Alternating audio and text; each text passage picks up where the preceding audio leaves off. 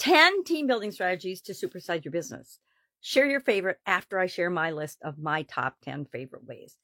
Sharon Hornellstrom here with Supersize Your Business, and I like to talk about different business building strategies. And one of my favorite topics is team building, because guess what?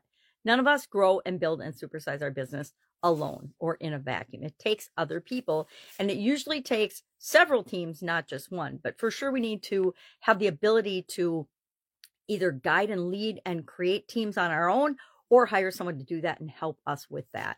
But there's 10 different strategies, and these are, I'm sure there's like thousands of strategies, but these are 10 of my favorite strategies when it comes to effective team building.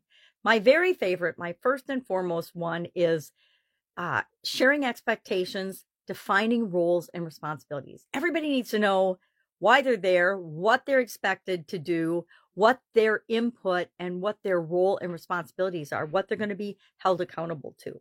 Secondly, we need to have a clear communication channel or strategy. How do we communicate with one another? How do we talk? Do we use Voxer? Do we use text? Do we have our own platform? There's so many platforms available now, or you can create your own, which I don't recommend, but there's so many ways to communicate and improve communication amongst the team. But we need to be able to talk to one another and communicate either in writing, or well, usually in writing, text, phone, whatever.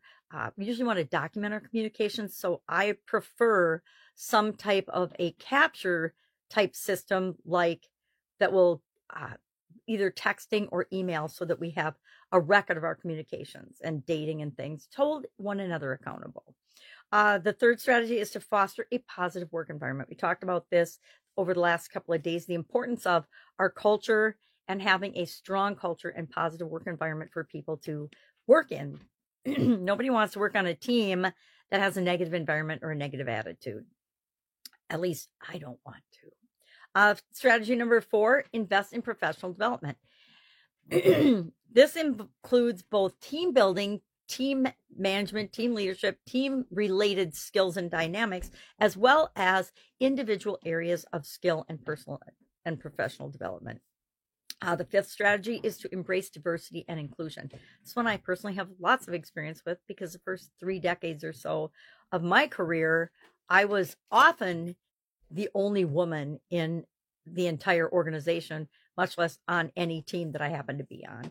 And so I understood how much it was important to me to feel included, and that what I had to say was valued, as well as oftentimes I had a totally different take on topics and subjects and solutions than other people did. Why? Because I just think differently. Diversity is one of those things that people use as a, oh, we have to do this because it's the right thing to do. But guess what? It's strategically the right thing to do, because a lot of different opinions, a lot of different perspectives, a lot of different ways of looking at a situation lead to better solutions for our organization, for our teams, as well as for our customers and the people that we're here to serve. Strategy 6 is to encourage team bonding, team building, and activities like that.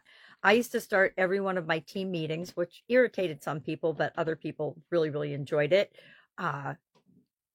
doing a team building exercise, a team bonding exercise. And then we also had offsite team bonding activities. And sometimes I participated in those, sometimes I didn't, because I wanted the team to actually bond more than bond with me as a team leader. Number 7 strategy, use technology wisely. Why do I say use it wisely? Because we can use technology to benefit and make the team more effective, or we can get lost in technology and different aspects of it and have it actually slow down our progress.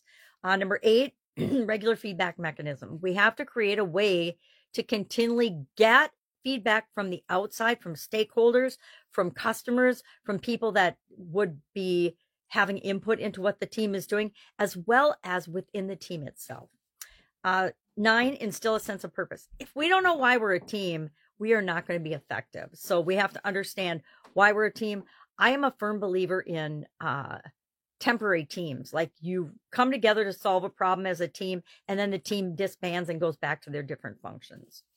And then finally, number 10, of course, my very favorite, continuous improvement. Everything we do, there's always a more efficient, effective way of doing absolutely anything that we do. I find ways to improve little things around my home and the way I do them all the time, like all the time. It's really funny because I'm looking for continuous improvement and lessons learned so that I can build on the things that are working. I can improve the things that aren't perfect yet, and I can fix the things that are broken.